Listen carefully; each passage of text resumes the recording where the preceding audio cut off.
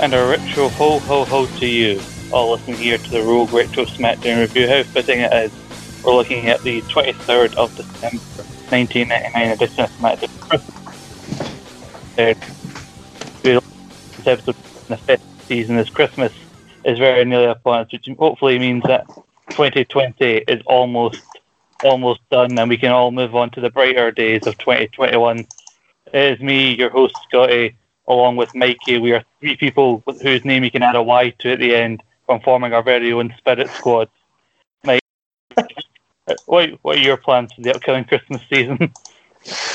Right in 2020 off altogether, mate. Just calling it a day and waiting for New Year's Day, and then so we start again. January 1st, 2020, and everybody pokes their head out their front door thinking, is it over? Can we come out now? I've got a horrible feeling that 2021 is going to start just as bad, but we can hope not. Yeah, sadly, as we're not approaching Christmas, we're still a few months away. Although, if you work in retail, it's pretty much Christmas for you already, given they seem to bring the Christmas decorations out earlier and earlier every year. Given that I've got many relatives who work in retail, I know that is how sadly accurate that is. Yep, having worked in retail, I know all too well, mate. I know all too well. Mm-hmm. Mikey, I meant to ask you last week about picking your favourite wrestlers. Are you a fan by any chance of Bret Hart? Not really. Oh well. Then you shouldn't be too depressed by the thing I'm going to mention here, as obviously I talk about what happened on the Raws for the episode of SmackDown. But I want to talk about a noteworthy thing happening in the world of wrestling in late '99. As obviously it's a Christmas episode of Raw. You got Stephanie and Triple H backstage in their holiday office, dishing out their own brand of holiday cheer. And you got to think, what was WCW putting on to counter this? Well, that would be the very episode in Nitro where NWO 2000 was formed. Oh God. Yeah, because I didn't realise, because I found out that the night before this Raw would have been Starrcade '99, where Bret gets the kick that ends his career at the hands of Goldberg, and then the next night they end that match with a Montreal Screwjob basically rehash, because Vince Russo is now at the helm of the bloody booking committee, and then Bret comes in the next night and that was bullshit, and they even admit that by Piper, who was the referee, saying, "Oh, I only helped screw over Goldberg because they wrote it into the script," because the bloody Russo's like, "Oh, it's real, is that a shoot?" Well, all that brand of crap. And then Bret vacates the title to help give Goldberg a fair rematch for the vacant title later that night on Nitro, only for then NWO 2000 to form, with Kevin Nash, Jeff Jarrett, and Scott Hall joining Bret Hart to form this new NWO 2000 with black and silver logo. So it's all fresh, all new. Yeah, the 99 was a weird time for them, wasn't it? Mm-hmm. Also, this is one of two things that apparently made you cool at this time period. Either you added something that word 2000 at the end of it, or you could do what the Hardys or the Dudleys did and put a Z where an S should be. That's how you let people know you were cool. I'm guilty of that with an old email address. I'm very much guilty of that. And then years following that, it would be replaced by adding an X, where X everywhere, X standing for extreme, even though extreme starts with an E. But I don't need the E because I'm so extreme, that kind of thing. Obviously, that's the only way to portray how extreme you actually are. Exactly. But yeah, so that's what's happening over in WCW, just to show, just no matter what may happen here in WWF in this episode of SmackDown we're going to talk about, it's not really any worse than what's happening on WCW, because I don't know if Thunder's still on a Thursday. I think it does get moved to a Wednesday around this time, but so at the same time SmackDown is happening on Thunder, but the NWO 2000 are coming out showing you that how, even though Bret and Goldberg were fighting against Nash, Hall, and Jarrett in the weeks leading up to Starrcade, it was a setup all along. This is how our master plan all came together, including Bret vacating the title that he already won for some reason. And they even said, "Oh, we're not going to water this down by having added new members." A week later, they add Scott Steiner, and then the Harris brothers join it. It wasn't watered down whatsoever. It was that they were already rapidly in decline at this point, weren't they? Mm-hmm. Because I only bring this up because I think it's noteworthy to talk about because it's one of the famously bad ideas to try and reboot the success of the NWO and WCW. And also I mentioned briefly with Sam when he was on that it was around when he joined, it was around the time of WCW Mayhem, which was the first official pay-per-view under Vince Russo's kind of watchful eye of the booking world. So I'm just basically checking back in to WCW to just see how that's getting on, if Vince Russo's living up to the hype and saving WCW as he claimed to save WWE. I'm just looking at Mayhem now and just see what the card actually was. Yeah, basically it's a case of him trying to rehash the success of the Deadly Game tournament. Oh God, it's not nice. It's not nice looking at. It's really not. No, yeah. As soon as he came out of WCW, the title was vacated, and then they had a tournament, and then if you think the title's already went through a lot of shit at this point in the late 1990s, 2000 for that belt, I got severely battered around. I say this as somebody who's watched the WCW episode of Nitro from 2000 where Vince Russo put the title on himself as part of a punishment. That was certainly a time. And what was more frustrating than the fact that he put the belt on himself is that the ending, it goes off air literally as soon as the finish the match happens, so he's not officially declared the champion. So I sat through a 2-hour episode of Nitro and he doesn't even get declared the champion until apparently the following Thunder. So, as if it would somehow make it that those 2 hours I wasted watching Vince Russo book Nitro in late 2008 more worth it. I'm not sure there's many worse things you could have been doing with your time, but I'm sure I could come up with a short list. But possibly. It would be a short list. Mm-hmm. Speaking of short, the NWO 2000 will be done by the January pay-per-view. Basically, sold out because Bret Hart couldn't compete anymore because of his concussion, and then Jeff Jarrett missed out on his scheduled match, and then they transitioned Kevin Nash into being a heel commissioner character. And people will only remember sold out for somebody who they put the belt on, who then showed up alongside his pals in the WWF the following night. But we'll cross that bridge in a few weeks when we come to it. But coming to the WWF, I should mention this, so you're not a fan of Bret Hart. Is there any particular people you remember at this time you would remember being your favourites around this time? I should have probably asked this last time. I mean, I was, I mean, obviously, I was a fan of all the kind of the bigger kind of larger than life characters. So, obviously, your Rocks, your Takers, and your Stone Colds. I was never a massive Triple H fan. Still, really not to this day. I mean, I want Jeff Hardy. I kind of cite as one of my favorite wrestlers ever, but this was kind of just on the cusp of him becoming the proper Jeff Hardy that I grew up loving, if that makes sense. Mm-hmm. Yeah, definitely. Main reason I asked about Bret Hart is because I didn't know what your thoughts on Bret Hart were.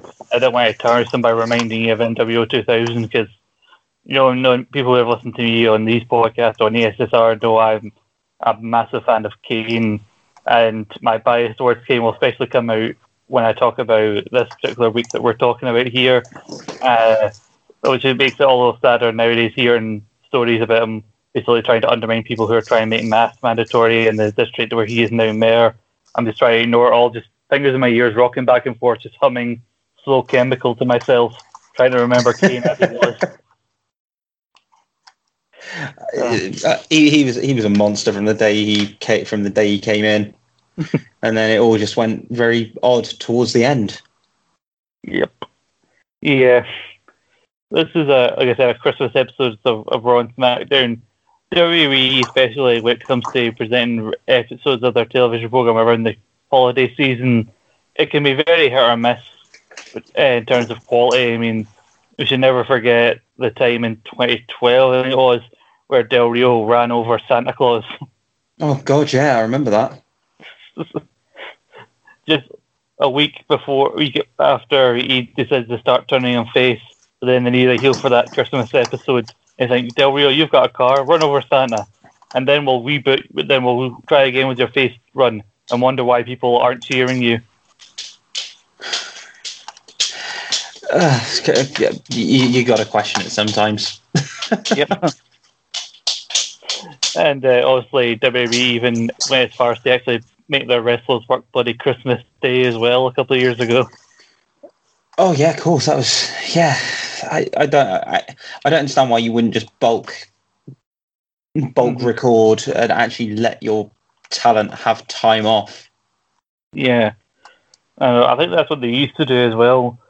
And I don't even think it was a network. I think some people say it was a network, and the network wanted an episode of Raw, or the network said, "Oh, they don't need Raw," but then Vince insisted on doing an episode. I don't know why they just didn't do a best of that particular year. That episode. Yeah, that'd be the easiest thing, but you know, Vince is going to Vince. Vince is going to Vince, but he's not going to Vince on these big episodes of Raw and SmackDown that we're talking about, because as we mentioned last week, Vince has buggered off alongside Shane, leaving Stephanie and Triple H in charge of the show, and it just keeps getting back and forth from Stephanie and Triple H being in the back and making matches. They got their Christmassy themed office. They got the Mean Street Posse all dressed in tuxedos, basically as their butlers, and they make such matches as Christian and Jeff Hardy versus Matt Hardy and Edge, as well as Triple H trying to book Kurt Angle against Viscera, because Triple H is desperate for Angle's undefeated streak to come to an end, because for whatever reason he can tell that Stephanie's kind of thinks he's cute and he doesn't like that. They also book a phenomenal triple threat tag team match of the Dudleys versus the Acolytes versus the Fabulous Moolah and Mae Young. No, I mean, the whole involvement of Moolah and Mae Young around this time was just, I mean, there's some strange things going on. Yeah, some very strange things. I know you mean, I don't know what you may feel about JLR as a commentator, but he was just as well. I'll start again. Yeah, whatever your thoughts may be of Jerry Lawler as a commentator, whatever he may have said that offended you on this show cannot be worse than what I had to sit through on Raw. And that Jerry Lawler wasn't even there. He was apparently at the premiere for Man on the Moon, the film about Andy Kaufman starring Jim Carrey. So we had the team of JR and Michael Hayes on commentary. Oh wow! Yep. I cannot stand Michael Hayes as a commentator, or maybe in general. And because I remember, I think one of the UK pay-per-views, Rebellion, I think it was, he was on commentary with JR for the entire 2.5 hours, and he's one of the worst commentators I've heard. He's popped up once or twice. I thought, okay, we're done, we're moved on, Michael Hayes, and then he popped up. I'm like, oh no, not again. Like, all I think of whenever I hear Michael Hayes is the old doot from Something to Wrestle With. I could use more of that on commentary, but we didn't get it. I mean, given it's a Christmas episode, the most fitting comparison I can make here is that Michael Hayes is that pair of socks that you suddenly find in your stockings that you didn't want. That's what he is on commentary. That's one way of putting it. There's even a segment where they come out. I mentioned the segment with JR last week, where they randomly just have Stephanie slap him for what he said about them. Like, they could have just done an in-ring thing about that. Like, not that they need, and I talked about last week how unnecessary that segment was.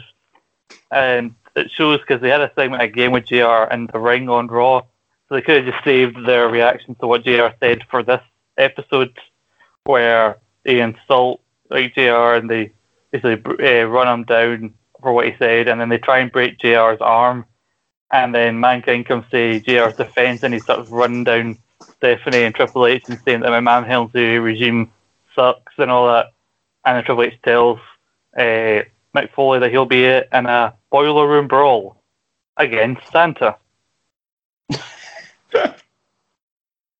Yep. Like you say, the kind of holiday season episodes of WWE they're either phenomenal or they are horrendous. There's no in between. No, there's no in between. And it's also, well, Mick Foley walks in, he sees him and dresses Santa, like a little pretty good looking Santa as well, and that he suits the role, like he's got a real beard and not a fake one and all that. He comes in, he says he's going to let Santa leave because, he doesn't, he wants gifts this year and all that crap. And then he lets Santa leave, and then suddenly a bunch of other Santas, like there's three of them, all jump like Foley, but he easily fends them off. And then the Outlaws come in dressed as Santas, and there's a backdrop through a table, and it actually looks like Mick Foley's going to win. He's going to walk out the front door, and then another Santa, which happens to be Triple H, dressed as Santa, smashes a glass picture frame in Mankind's face, and then smacks him with a really heavy toy sack.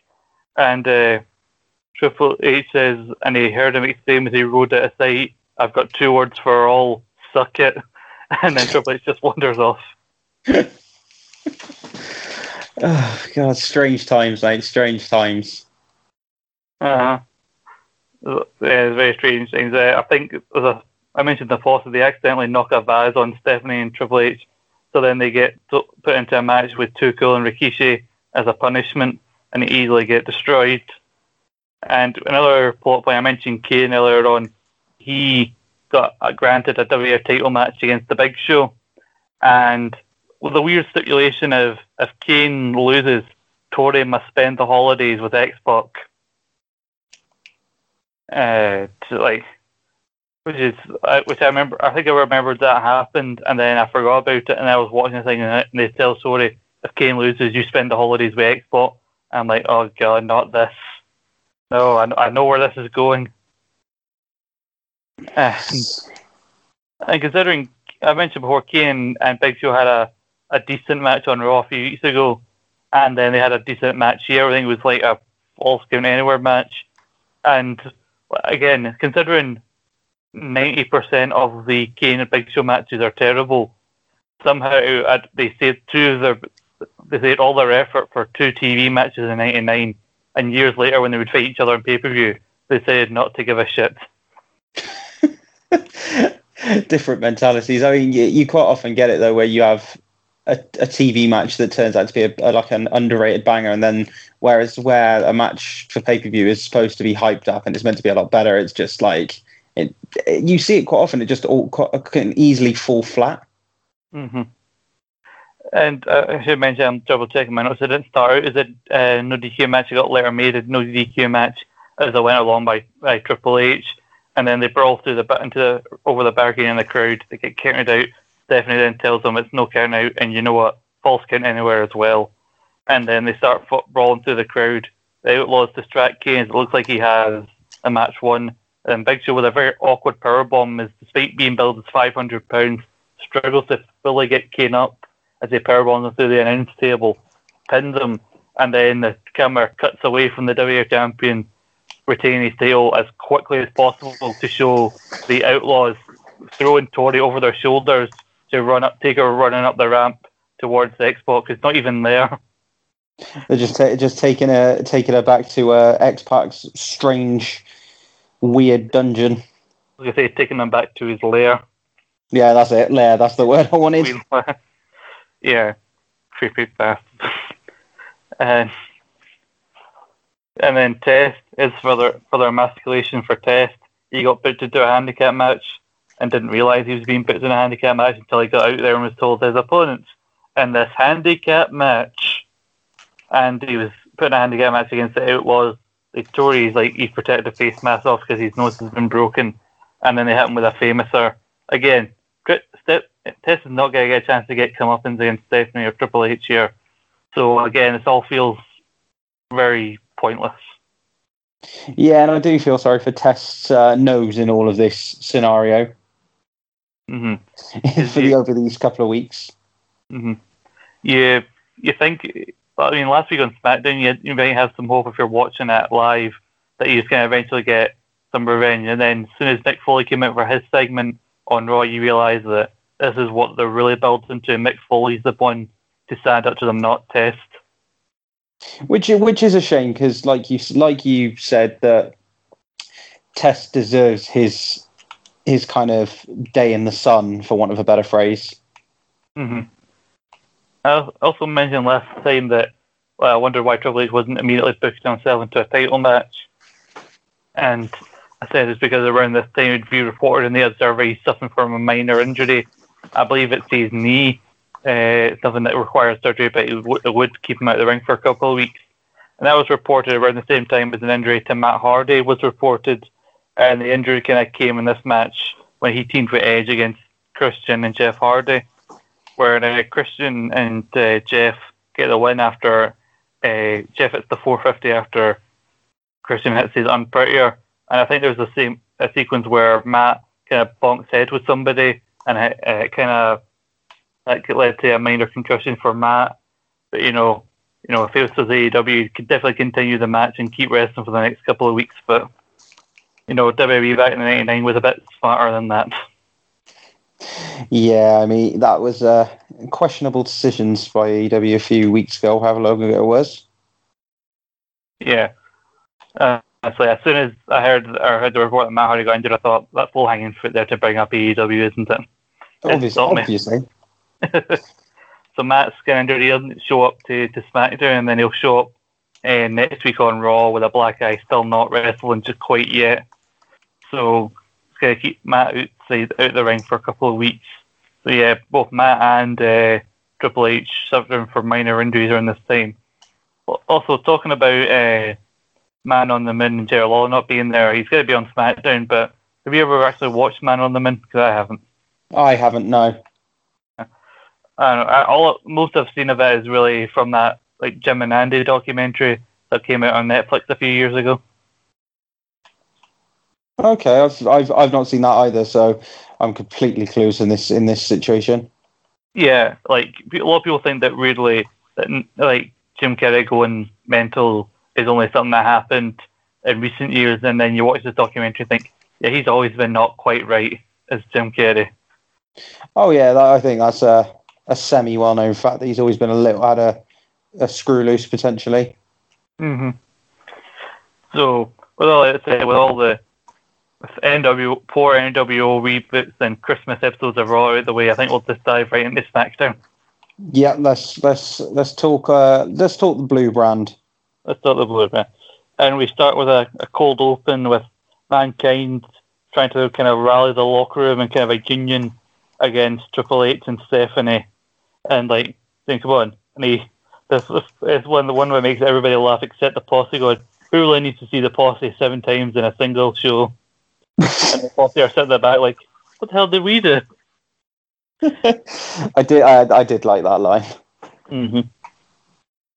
And then suddenly Stephanie comes in and she's not welcomed by everybody, but then she says she'll let personal business get in the way of running the company. She's a McMahon, this is her company.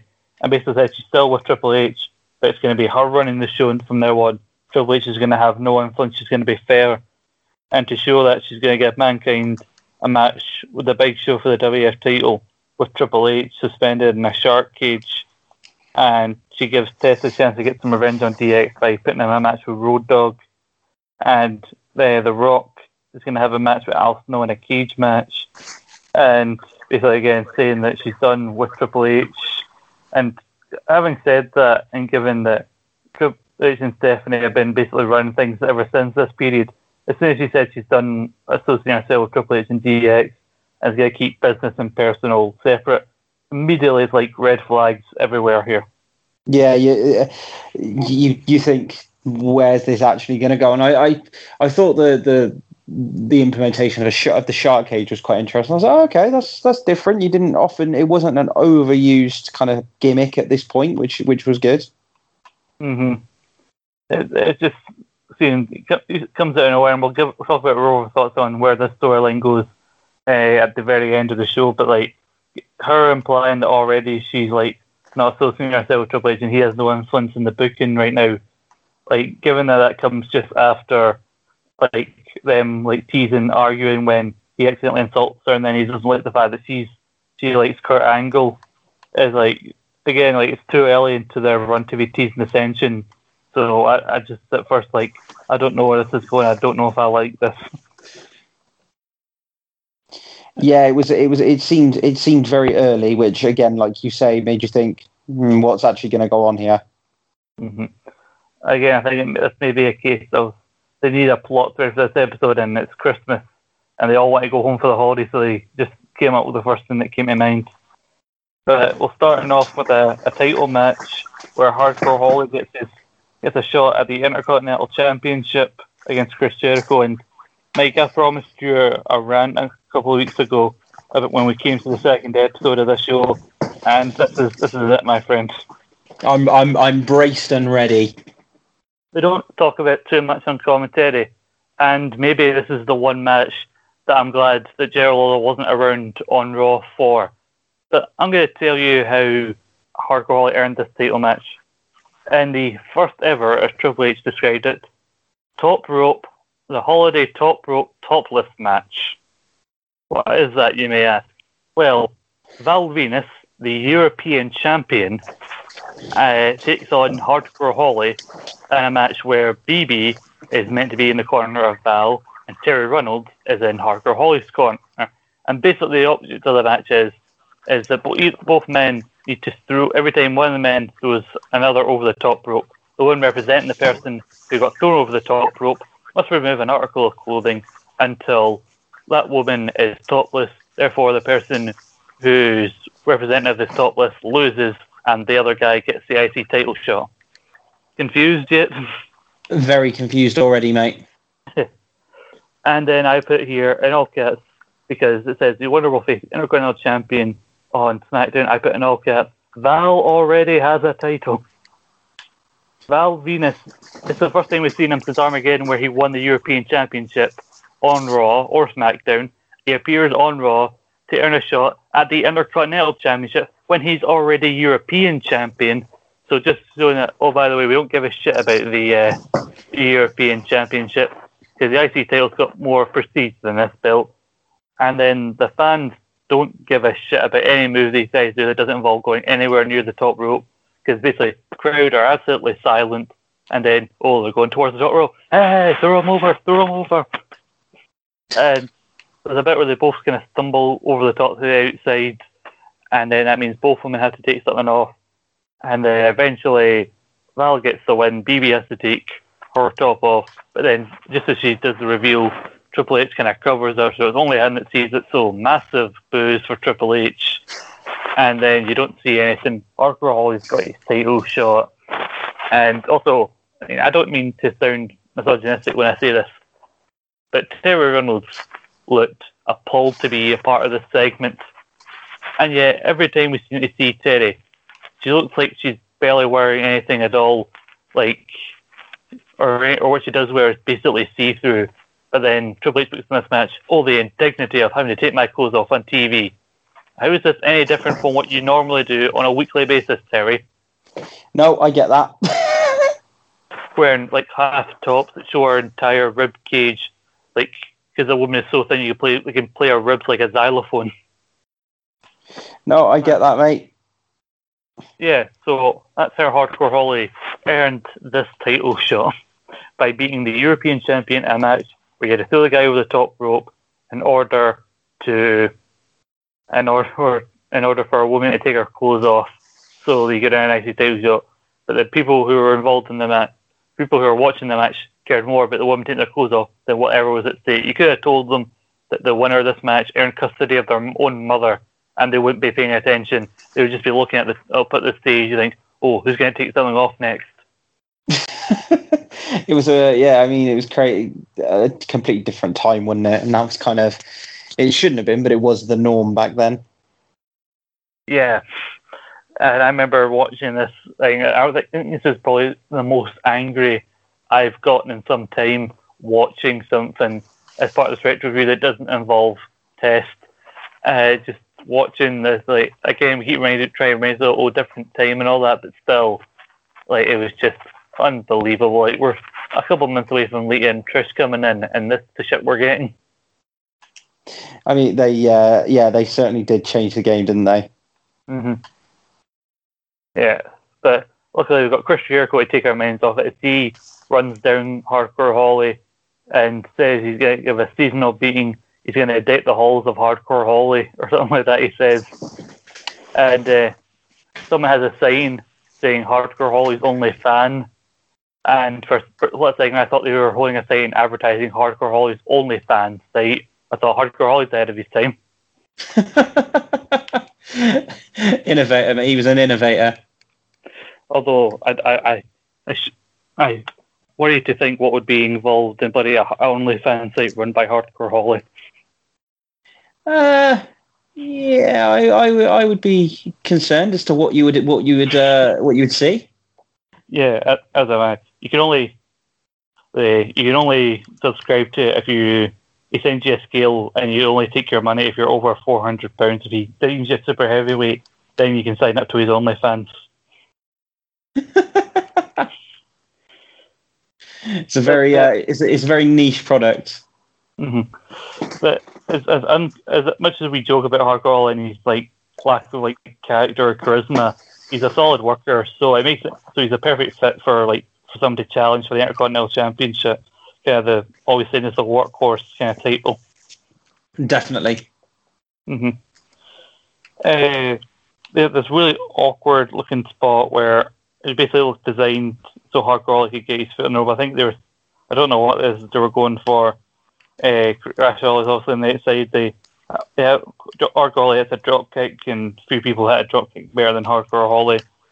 They have what I like to call the flying nothing. I think it's Holly comes off the top just so Jericho can get his boot right up in his face. It was a decent kind of match, but then Crash Holly comes in for the kind of cheap DQ, getting them to get involved, and then Chyna comes out to help Jericho fend them off. And then I remembered that something happens over in the Hardcore title that involves Jericho, Chyna, and Hardcore Holly.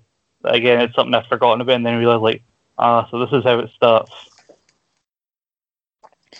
Yeah, I mean, the involvement of Chyna was just getting more and more frequent in matches, and it was, I don't know, it just seemed, I know it fitted the story and everything, but it just seemed really forced again. Mm-hmm. Yeah. So Chyna came out earlier in the week on Raw when Jericho retained his title against the Godfather as well. Like she low-blowed the Godfather behind the rest back. So that's across 2 episodes of Raw and 2 episodes of SmackDown. Chyna's gotten involved to help Jericho, and at this point in time, it has to be explained as to why. And the commentator just each week like, but why is Chyna helping Jericho? And I'm like, it just goes to show that probably people booking this are as clueless as we are, and that they're just booking having her come out until they can think of a reasonable excuse to write one. They're probably just going to wait till after Christmas. Like, fuck it, we convene on Boxing Day, we'll come up with a reason as to why Chyna's getting involved. It's crazy when you think about it, isn't it? Mm-hmm. Triple H and the Outlaws are annoyed backstage about what Stephanie's done. You know, they've got everyone saying like, you got to keep Stephanie in line and all that. And then we got to another thing where Kane is being kind of pursued by Stephanie, asking Kane to kind of watch her back, and saying that Kane can have a match with X-Pac on Raw if he watches Stephanie's back. She knows she hasn't made any friends through her association with Triple H, so she's worried about someone trying to come after her. And then Kane isn't really buying it, but then she tries to talk about, I can only imagine the things that X-Pac's doing to Tori right now, and Kane looks, even through the match, you can tell how angry Kane is. Yeah, I mean, it's another one of those weird storylines for me. I don't know whether it's... Yeah, I don't know. It's just one of those weird ones. Yeah, like the fact that Kane even agrees to help Stephanie at all, given it was her who booked the stipulation match from Raw in the first place, is already again a red flag here. Yeah, it makes you wonder why he's not gone, oh, actually, that's potentially a bit suspect. So Hardcore Holly may not have won the Intercontinental title, but he's probably getting a comfortable seat in a monitor backstage to watch a match between 2 fellow super heavyweights as Rikishi is taking on Viscera. Oh God, you know my thoughts on Viscera. I made them clear. Yep. I recently, for my other podcast, Scotland Pulse Island podcast, we reviewed In Your House 4, which featured a match between Mabel, Viscera when he was Mabel, taking on Yokozuna. So you want to talk about fucking super heavyweight matches? That match, by the way. How bad was it? It was 5 minutes, and I went to a double count out. That's understandable.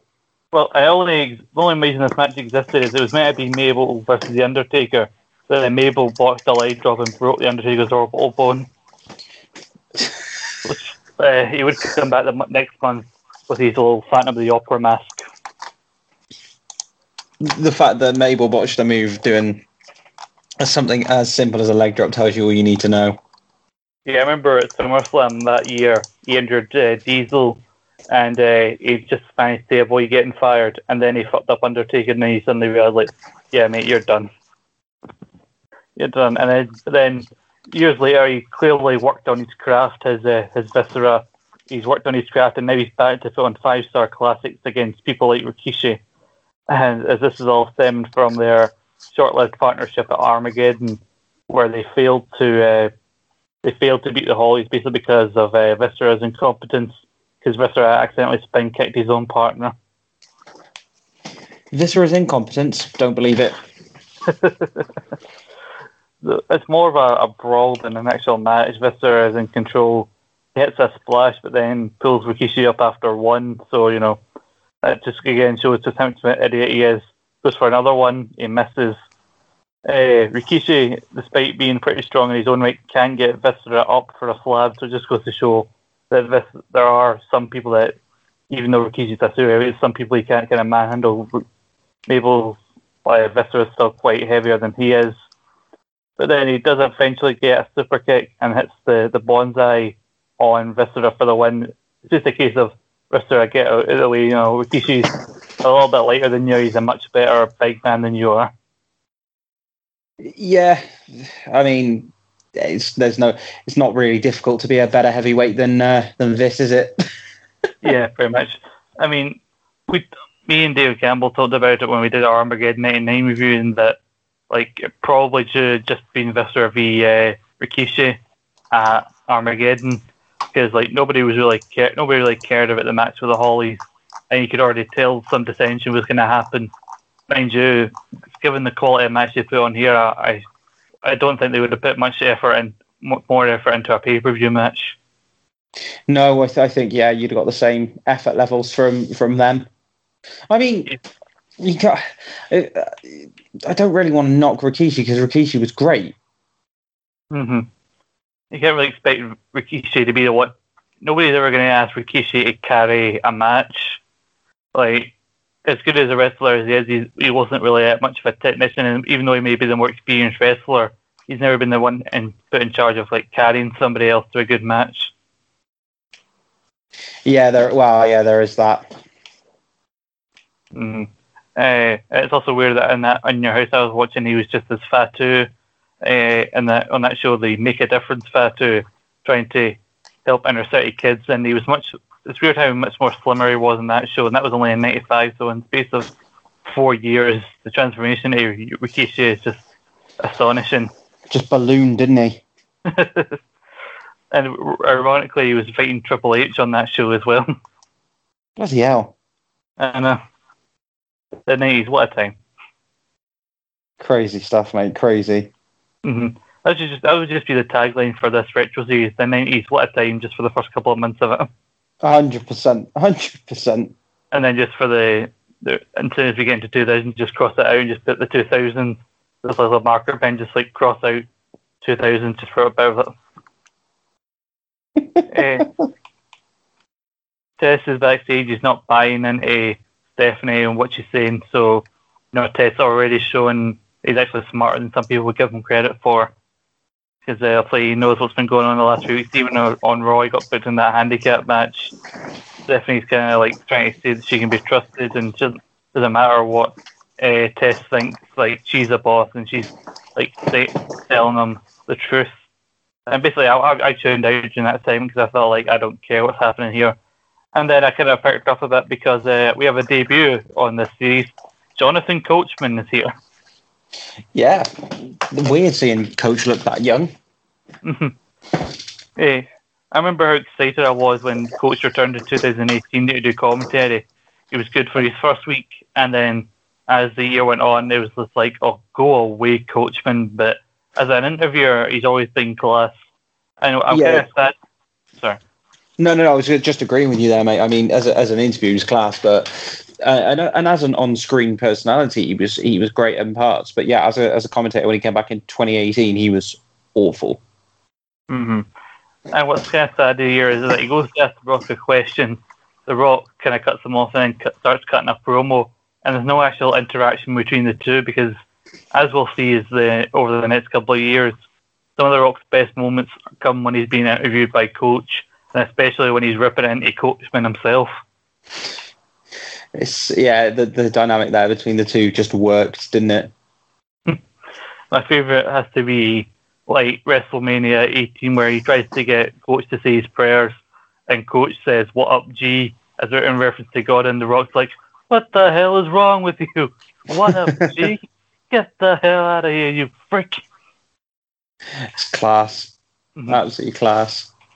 I mean, when you're really looking at it, it's basically The Rock is just basically bullying Coachman, but he does it in such an entertaining way. Yeah, it's one of those. Yeah, he's bullying him, but you don't mind it so much because, again, as you say, it's entertaining and it's Coach. And it's Coach.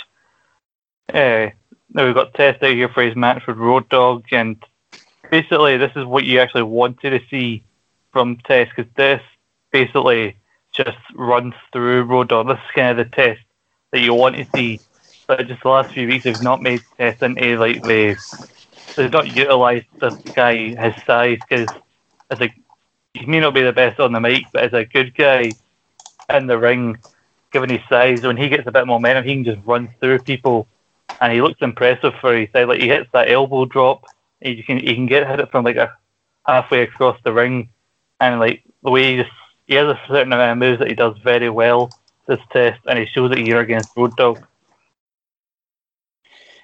Yeah, definitely. I mean, I've got in it. I've not really got many notes on this match. Just that obviously Test blasted Road Dogg with the face mask, which was great.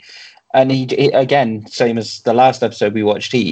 When Test gets going in the ring, he's brilliant. Mm-hmm. Yeah, and like again, this is still like the Test you want to see. Like the crowd are actually responding to it. The crowd are getting behind them, getting to see him batter Road Dogg. And like again, this is like the Test you really wanted to see. It's a pump handle slam and the elbow drop after using the protective mask, as you said. And again, like I said, he has certain moves that he can do very well. The pump handle slam and that elbow drop, especially. And then after the match, he wants to get a steel chair, but then Road Dogg escapes, and the referees are trying to get in the way because they know if they don't stop Test, he will probably do something even worse to Road Dogg. Yeah, definitely. Mm-hmm. Again, that's the kind of thing. Like he would do that with like the Road Dogg and with X-Pac, but he never did anything like this when he was to try and get back at Triple H, which was one of the major problems with Test. You should have referees trying to get in his way to stop him from getting to Triple H because he's so angry. And yeah, they just never did that. Yeah, I mean, we said this last time. They dropped the ball, didn't they? Mm-hmm. Dropped the ball with Test massively. Speaking of Triple H, he comes backstage to confront Stephanie. He's got Billy Gunn with him, and Kane wants to get right up, and Kane really wants to get Billy Gunn and Triple H, and like X-Pac again not there, but Stephanie says like I've kept my agreement. Kane can have the X-Pac on Raw tonight. It's gonna be Kane versus Mr. Ass, and then like Stephanie tries to assure Triple H it's not personal, like, and then she basically tries to imply how good it is to sleep with Triple H, which is you know Triple H had to have some influence in the segment. Like, what if we got Stephanie to talk about how much of a man I am and how great it is to be with me? Because I'm Triple H. Because I'm the game. Stephanie doesn't really like Kurt Angle. He's a nerd. She wants to be with a real man like me. I mean, you know Triple H is showing up to the writers' room with notes like this every fucking week. 100%. And I can also imagine Trips referring to himself as the game We're all referring to himself in third person. Yeah, definitely. Then Stephanie has these police officers take Hunter away to his locker room and ensure that he doesn't come out until it's time for the match. And these officers are going to ensure that Triple H gets in that cage, whether he wants to or not. And then we go into our next match, which is Kurt Angle taking on Edge. And a couple of funny signs here. Got one says Kurt Angle, go back to Russia. And we have All I Want for Christmas is Edge. And one of my favourite ones here, don't read our sign. I saw that one. I loved that. Again, Edge is coming here, a rare singles match for Edge around this time. Kurt Angle was booked into a match with Viscera on Raw, again, because Triple H wants to see Angle finally get beat. But Steve Blackman actually comes out and behind the ref's back hits Viscera with a candlestick helping Angle win. And it's implied in a segment between Stephanie and Triple H that Stephanie may have had something to do with telling Blackman to help Kurt Angle and keep his undefeated streak going. So there you go. And a decent match between Kurt and Edge. I think they would have better in the years that would follow, but still a decent round between these two. Yeah, definitely. And I mean, obviously, it was a bit of a convoluted finish with Edge drop kicking into Teddy, and then Blackman getting involved. So, and like you say, years down the line, they'll both have way better matches with one another. But at this point, it was okay because obviously Angle's still very, very early into his career, and Edge hasn't really hit his full stride yet. So, yeah, it's okay. Yeah, because they would have a feud in 2002, which would prove very important for both men, career-wise. But it's still a decent match, very contrasting styles with Angle more still using the amateur wrestling offense against Edge. Edge has to stop himself because he very nearly steers the ref. Angle hits him with a dropkick, which then knocks him into the referee Teddy Long, which takes the referee out. As you said, Blackman gets involved again, and then Angle falls up Olympic slam and beats Edge. And then backstage, Stephanie confronts Blackman, basically saying, I told you. Why the hell did you get involved in Kurt's match? Well, you told me to. No, I told you to get involved on Raw. That was on Monday. This is Thursday. And basically Blackman's you can't tell me what to do and all that. And what I get from this is basically Blackman has no concept of time or what day of the week it is. Steve Blackman is his own enigma, mate. Steve Blackman operates on Steve Blackman time. I know. Again, Steve Blackman, charisma vacuum. Honestly, even when he's trying to get in Stephanie's face and that, I'll do what I want, even whether or not you tell me to help Kurt Angle. He still comes out so monotone. And again, why would he agree to help Kurt in the first place? Because Kurt beat him at Armageddon, and then his response to being beat by Kurt Angle was to hit him in the face with nunchucks. So, by all accounts, he should hate Kurt Angle. So, even if he'd helped him just the once, why would he keep helping him? Again, this makes no sense. Again, I know you're setting the stage for the Stephanie Kurt Angle relationship, but why do you need Steve Blackman to be involved in this so heavily? I mean, I'm not that fussed on Steve Blackman being involved. I always thought that Steve Blackman was massively underrated during his time, so I'm more than happy for Blackman to get a load of screen time. I mean, at least he's being used in short bursts, which I think is where he thrives. Because long matches are not Steve Blackman's forte. No, I get that. You use him in a short burst, like you say, a short burst, and maybe in a hardcore match or a kind of like an MMA style match, and he was brilliant.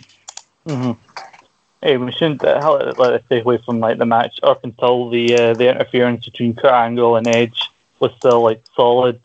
Angle throwing Edge around with all belly to belly suplexes and things like that. It was still a solid match between the two. But obviously the main story is the involvement of Blackman, and technically Angle is still undefeated even though he's lost a tag match. But he's never been pinned or submitted yet so far in the WF, so in his mind, he's still undefeated. Yeah, can't go wrong with that.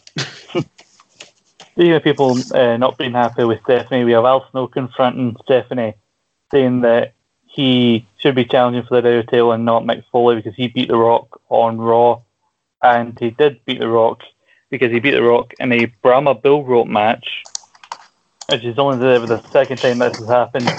They booked The Rock v Triple H in a Brahma Bull Rope match on the SmackDown before Unforgiven, and they keep hyping up that, oh, this is The Rock's specialty match, this is The Rock's main match, because, you know, they figured, well, certain wrestlers have got their own gimmick match, we need The Rock to have his own gimmick match. So they gave him the Brahma Bull Rope match, but again, I think this is the second one they've ever actually done on TV.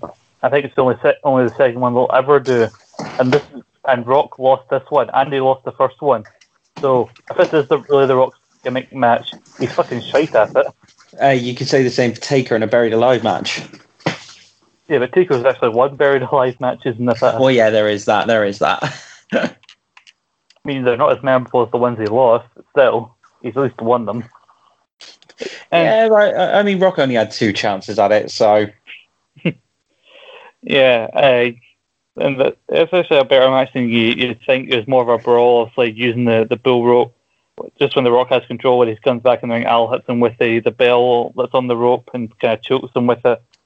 The Outlaws do get involved, and Billy Gunn hits a famous which Al then takes advantage of for the win. And like the commentators big up as a big deal. I can't believe Al Snow beat The Rock in a Brahma Bull Rope match. And if there had been more than one Brahma Bull Rope match before this, I would give a shit, but I didn't. So, I mean, well done to Al, you know, resident of our Big Timing Fucks Hall of Fame. But, you know, well done for you for beating The Rock. But definitely tells him that, fine, if you can beat The Rock again a second time in this cage match, you'll get a WF title match on Raw. When you heard you had Rock v. Al Snow in a cage match on the show, I mean, what was your excitement level for this? Me?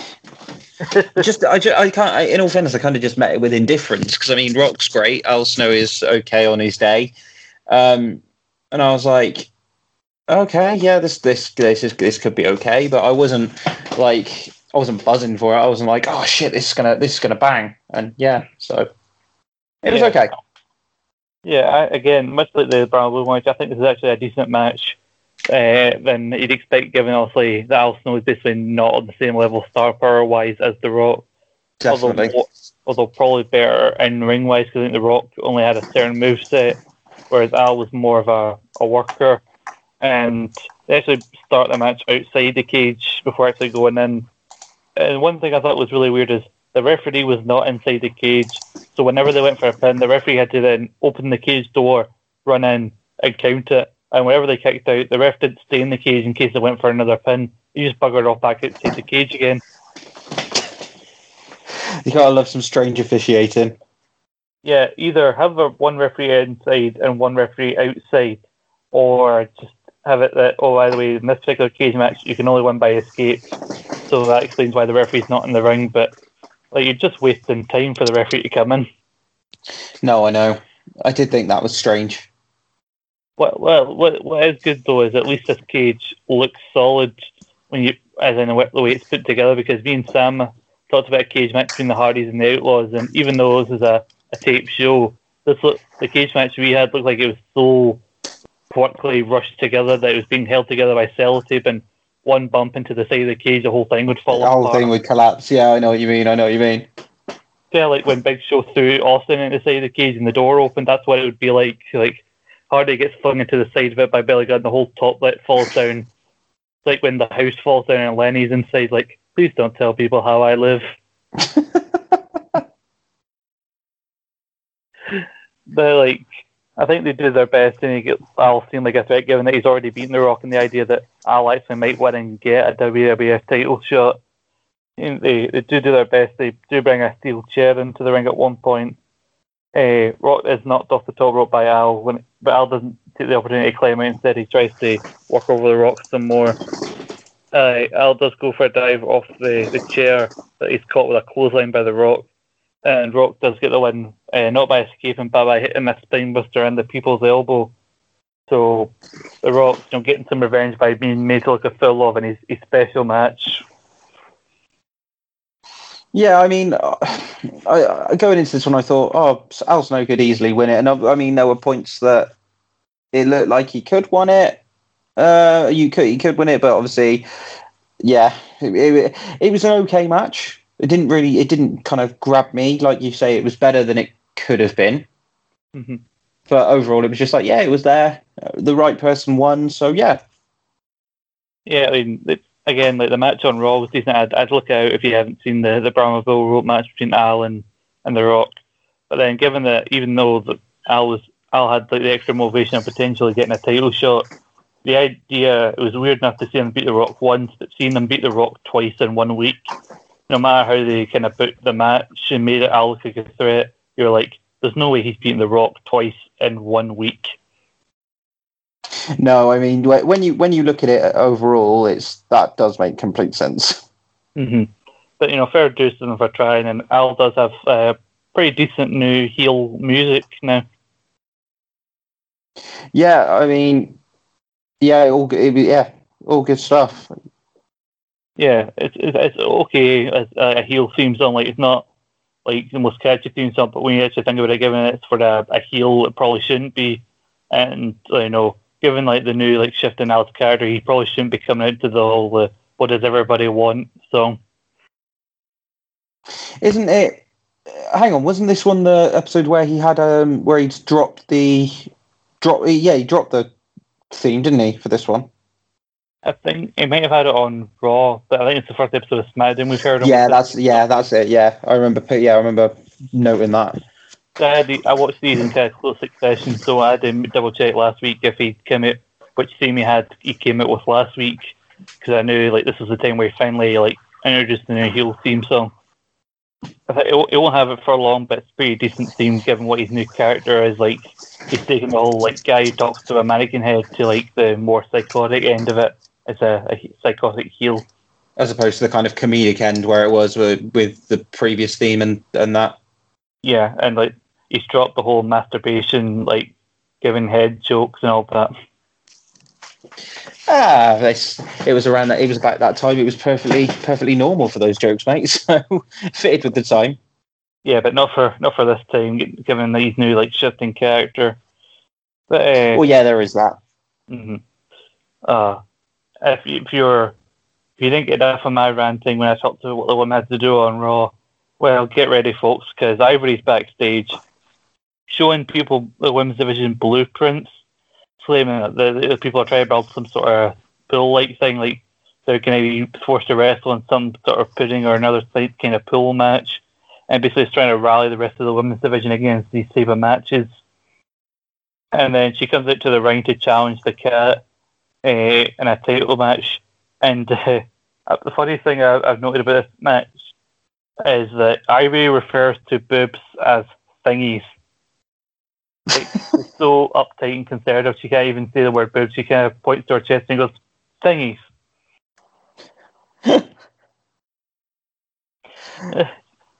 about the hard work she put into to actually establish the women's division as when she was champion, and says that she's the real wrestling women's champion and that the Cat can't properly wrestle. And she wants the Cat to fight her in a match with any stipulation she wants, as long as they actually wrestle in the ring. And my main two thoughts were, Ivory, stop hen, you deserve that Hall of Fame induction more and more as each passing week goes along. And two, God, what a heel she is, wanting to wrestle. I know. I mean, it was kind of an early indication of, a very, very early indication of that women's revolution style thing, and how the female talent were mistreated and misrepresented, and it was just they were just objects. I mean, look at Lawler as prime case in point. Yeah, and again, like I don't get why Ivory's such a heel. You're like, oh, she's depriving us of our matches that take place in pudding and all that. Yeah, boo Ivory and all that. And out comes the Cat, who's meant to be the face, by the way, who then decides, you know what, fine, Ivory, I'll face you in a no DQ, no count out match. And as soon as the bell rings, she leaves the ring. Chyna comes in and batters Ivory, hits a pedigree, and then Cat does what is meant to be sexy mountain pin on Ivory and retains the title. Just wasn't good. what a valiant defending champion babyface the Cat is, isn't she? Yep, definitely. I mean, well, that's what babyfaces do. They cheat. Because I hate the Cat. I fucking hate her. Yeah, I agree. I wasn't the biggest fan of her before, and I remember David Campbell on the Armageddon review had quite the rant about her, and I felt I don't like her, but maybe you're being a bit harsh. And in the last few weeks, I'm like, oh, fuck off, just go away. No, I completely understand that, mate. Apparently, China didn't like being paired with her, and you know what? I can see why. Yeah, I can understand that 100%. An actor I remember from this time that actually hasn't appeared so far in this review, I don't think. Kaientai, Funaki, and to a degree, I kind of hoped we'd skip this segment because it made for some very uncomfortable viewing. Very uncomfortable. I only noticed Kaientai confronted by racist white posse. So, the notes that I've got Kaientai, Funaki, and Taka chatting to Mean Street Posse about the Hardys. Wildly racist chat, them saying relax and not relax, mentioning of chopsticks, etc., etc. And I was just there, kind of head in my hands, and I thought, I know you can use the excuse of it was a different time and whatever.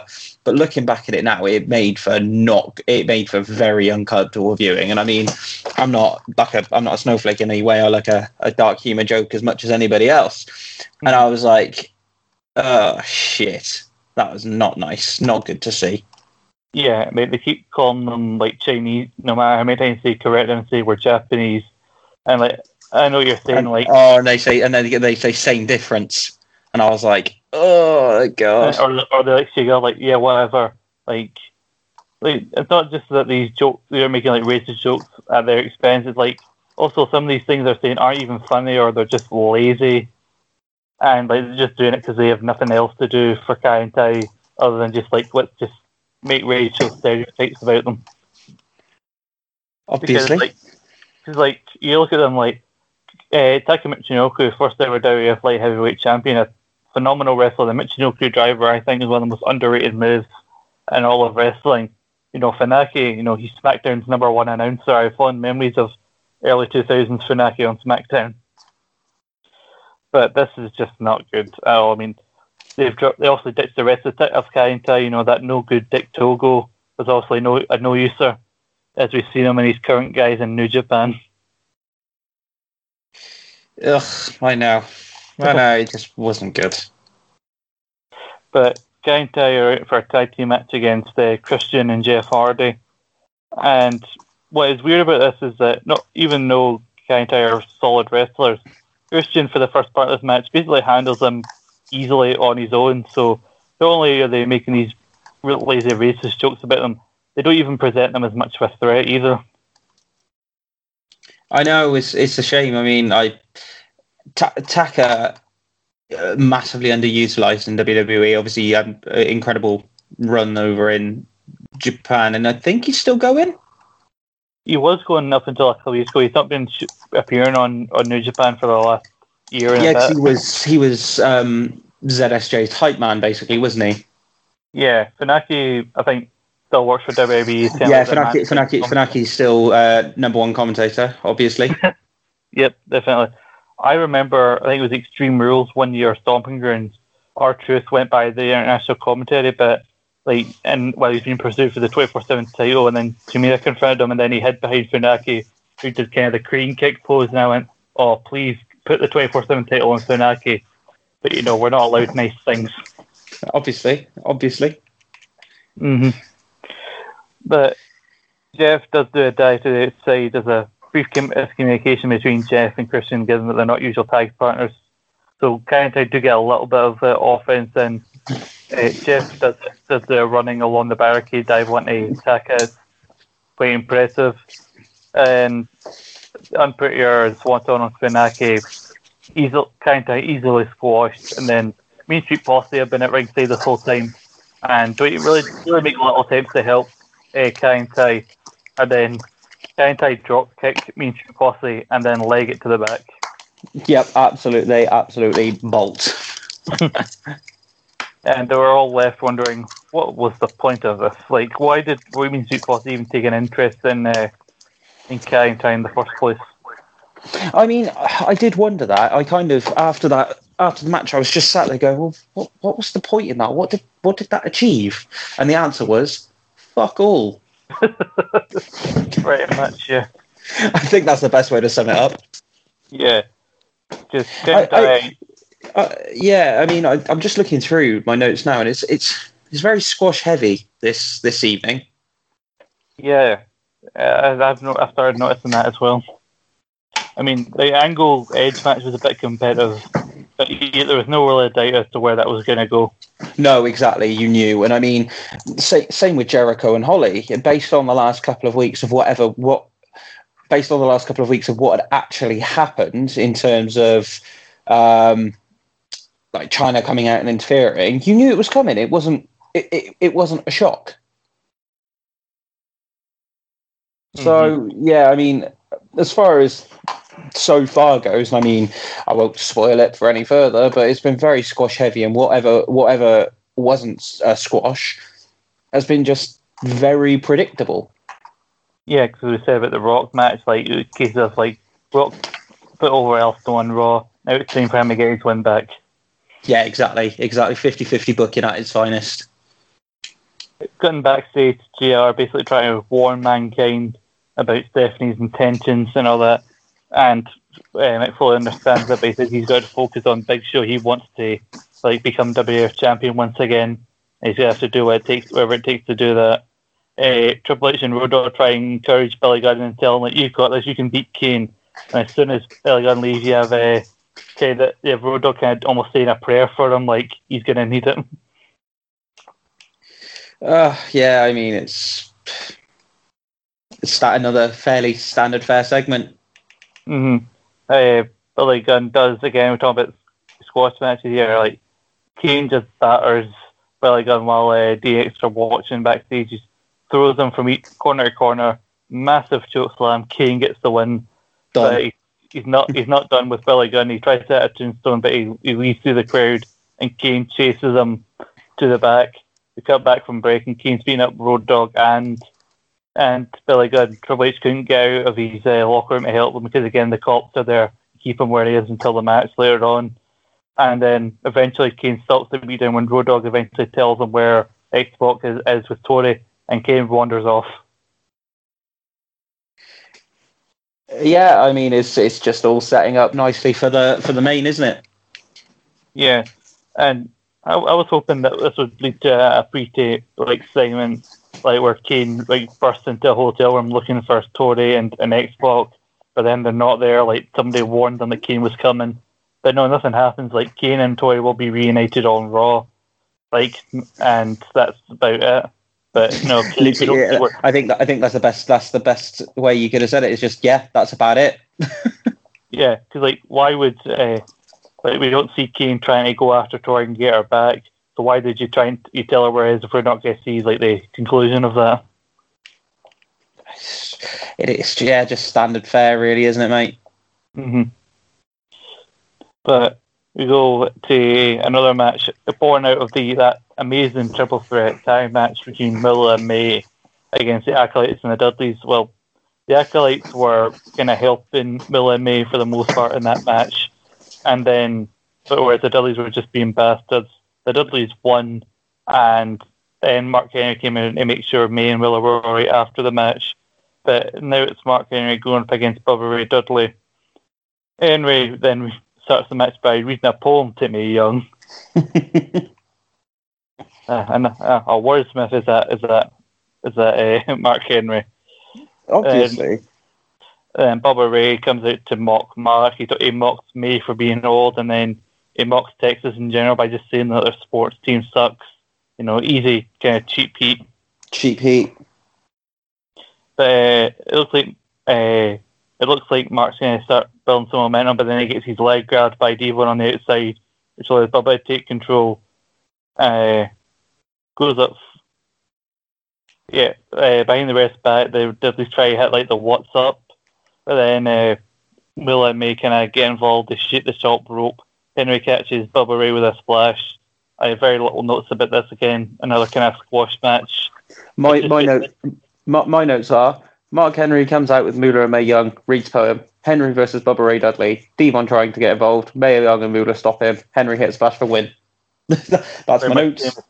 Very much the same as my notes. Again, a very unmemorable match. I probably won't remember it as soon as we finish recording here. No, agree. Again, I think it's just because now that they're establishing this relationship between May and Mark Henry, so they just want to feature them on TV in some way. Yeah, I mean, it's overall pretty inoffensive. Mm-hmm. Oh, we've got to mention a key thing to do with the cage match, sorry, the match where Triple H will be forced into the cage, and that they said that Edge, Christian, Jeff Hardy, and Test will be allowed to be at ringside, and once the match is done, they can kind of get the revenge on Triple H for the things that they've done to them the last couple of weeks. And I think they announced that Matt was going to be involved, but then Matt doesn't show up because obviously Matt's not medically cleared to be there. So you just got these, during the Mankind Big Show match, you just got Edge, Christian, Jeff, and Test all just hanging around on the entranceway, just waiting for the match to end so they can get at Triple H. I did find that a little bit weird, them just all chilling at the top of the ramp, but you know, it is what it is. Mm-hmm. The Cops come to get Triple H after the Mark Henry match to kind of force in the cage. Triple H is struggling as much as he can, but he's still just being dragged, kicking and screaming, and forcing the cage. Like, I'm not getting in the cages. Like I think you are. Like a cheap ventriloquist act. Don't put me back in the box. Don't put me back in the box. And then we get Big Show v Mankind for the WAF title, and no, it's not that Big Show doesn't get main events during his WF title run. It's just that whenever he has his match, that's the only real segment you get of Big Show during each episode of Raw or SmackDown, because he's just such a non-factor when you think about it. Yeah, I guess. I don't disagree with that. Because on Raw, as I mentioned, as soon as he won the match against Kane, they cut away from him, where the story's been carried away. All they're talking about is what's going to happen with Tori, what's going to happen with Kane, as Big Show's music is playing. And only occasionally cut back to him getting his hand raised, then quickly cut back again. Nobody gets any thoughts as to, so what do you think about being used as a pawn? If Kane doesn't beat you, his girlfriend gets basically taken away from him. It's a strange one, mate. I mean, you quite often find that there where a champ can be overlooked, for want of a better phrase, because there's more interest in another. In another feud or whatever. I mean, it's not a bad match, this match with Big Show and Mankind, but every now and then it cuts to the cage cam with Triple H, and then cuts to Stephanie McMahon on the outside, cut to the guys on the ramp, and then occasionally cut back to the ring. I'm pretty sure commentary makes a joke that Triple H, if he gets too high and he gets a nosebleed, given the size of his nose, he could die, he could bleed out. I'm not going to make any comments on the sizes of noses, mate. I'm fully in that camp. Mankind does take it to Big Show, but it's caught with a side slam. They go out to the outside. Mankind, Big Show tries to use steel steps, so even though they didn't announce it, I'm guessing there's no DQs in this match for some reason. Mankind gets a chair and smacks the steel steps that Big Show's picked up, so the stairs fall into Big Show's face. Goes back to the ring, hits Big Show with a chair shot, like one of those uncomfortable to watch unprotected chair shots, just cracks right over. Yeah, they're never nice to see. Mm-hmm. Tries to get Socko, but that sends both men kind of tumbling to the outside, and then for whatever reason, suddenly the cage just lowers, even though nobody ordered it. And Stephanie asks if he's like, "What's happening here?" And then the guys in the ramp just think, "Oh well, that must be our cue," even though they were told you get Triple H after the match. They all start wandering down when you can just basically to sum them as the heels, and then just a bunch of mid-card bad guys randomly just come out and just beat them all up. You got, I seen Gangrel and the Outlaws and Hardcore Holly's there. I'm pretty sure I saw Angle there as well. Just anybody backstage who's vaguely heelish, moan out, get some brief TV time. Yeah, basically. Mm-hmm. Just a way of getting more people on the screen, I guess. Yeah. Stephanie acts like she's trying to stop Triple H from getting it, because somehow Triple H is able to unlock the cage, and then Mankind kind of uses her as a human shield against Mankind, and then Stephanie kind of low blows Mankind, and you think, oh, she was doing it out of fear and all that. Like, no, it's clearly she's in on it, because then DX come out to beat up Mankind, and Big Show revealing it was a setup all along. No, surely not. What do they get out of the setup? Really nothing. Just they still got to chill above the ring for a couple of minutes, but that's about it.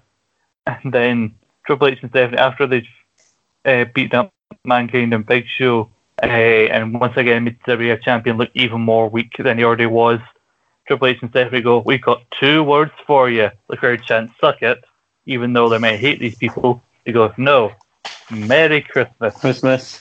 And then yeah, it's just classic bait and switch, isn't it? Mm-hmm. What a load of shit. It's a swerve for a sake of it, sort of like, oh, let's tease at the start of the show that Stephanie and Triple H are on the rocks, and at the end of the show, it was a setup. Like, what benefit does it do to beat up like Test, who you've beaten up already a 1,000 times? And I know you hate Big Show and Mankind. Like, you're not getting it doesn't help you take the title from Big Show. So what is the point of this? I know, and I mean, the way you think they would do it is side with one of them, i.e., either side with Show or side with Mankind, but they don't. Mm-hmm. Again, they wanted a through storyline to keep like this, because it's like 2 days before Christmas this episode airs. So I think we need a through storyline. We need something to keep people engaged here. Let's tease Ascension, even though it's a trope with DX and with Triple H in general that they've reused a lot around this time. I feel like they had that storyline before No Mercy, the Go Home show, where Triple H came out with that crap makeup, said, "I've been bitten by a snake. At the end of the night, I'm going to hand the title over to Steve Austin." And they talk about that the whole night. He teased having to go to the hospital because he was getting worse. And then came back and revealed, "Ruse, it was just set up so I could just attack Austin." Triple H is a big fan of the old bait and switch, just a bit too much. Yeah, I'd agree with that one, mate. I would agree with that one. Mm-hmm. But, like, was this any better or worse, in your opinion, ratings-wise, than the week before? And so last week, I gave a thumbs middle, which possibly, on reflection, was a little bit harsh. I'd give it kind of thumbs 3/4. We'll go with thumbs 3/4. That makes sense. However, this just overbooked, over bait and switched. This episode did absolutely nothing for me. In all honesty, I mean, there was I mean, it was predictable. Granted, the bait and switch with Trips and Steph, in that time you may not have seen it unless you were being really smarky, and then you were like, oh well, it's obvious. The bit with Kai and Tai and the Mean Street Posse, Angle and Edge was solid, and the Rock and Snow was okay, but overall, man, I mean, it just wasn't a good show. No, I mean, I was wondering if I was being too harsh when I gave last week's show a thumbs down, but then this show happened, and I'm wondering, I can't give 2 thumbs down in a row. But on reflection, when we're talking about it, even no matter how many notes I put down about it, I still couldn't find any ways of giving a fuck about these segments we had to talk about here. Yeah, it was just a mess, wasn't it, mate? It was a horrible. I'm giving that thumbs down as well. And is there even one thing on this show you would tell people to go back and watch? Because for me, maybe the cage match, predictable as it may be, it's still an entertaining cage match especially for a TV show. Yeah, it was okay for a TV. I mean, if you're watching this episode, enjoy the cage match. If you're not watching this show, don't go out of your way to watch it. You've got no need. You've got no need to do it. The fruit or the orange or the pair of socks at the bottom of your stocking is this episode of SmackDown, or a horrible knitted jumper that your gran gives you that's too itchy and too small for you, but you're too scared to tell her how crap it is because you don't want to break her poor heart. Because she spent 14 hours knitting it. Because she's got nothing else to do, yeah. Exactly that, buddy. Exactly that. Only 14 hours. If the booking team took more than 14 seconds to come up with this fucking show, we'd be nicer about it. But God, this was awful. Yeah, it was bad. It was bad. But you can hear us talk about better shows in the archives here at Rogue Opinions. Some better episodes of SmackDown, some better shows in the world of wrestling. The shows that me and Nathan and Jimmy would have talked about. We've got the Banter Munich podcast. Maybe you'd rather watch episodes of Bake Off. If so, Reese and Cara recently started a show recapping episodes of the Bake Off. So if that's your thing, go ahead. I've got a podcast about football and all sorts here in Rogue Opinions. Bake Off is brilliant, mate, I will say. It's a guilty pleasure of mine. And I won't talk about football because I had to watch my team barely scrape past a team that are 3 divisions lower than us in the Cup. So, I come from a family of Rangers supporters. We've had our own struggles here. But, I feel that. Don't need to get into that, but Mike is Rasselbog still. If you guys want to follow him on Twitter, I'm sure he's regularly checking out Hardcore Holly's OnlyFans site, or at least he'll start one up if he hasn't got one already.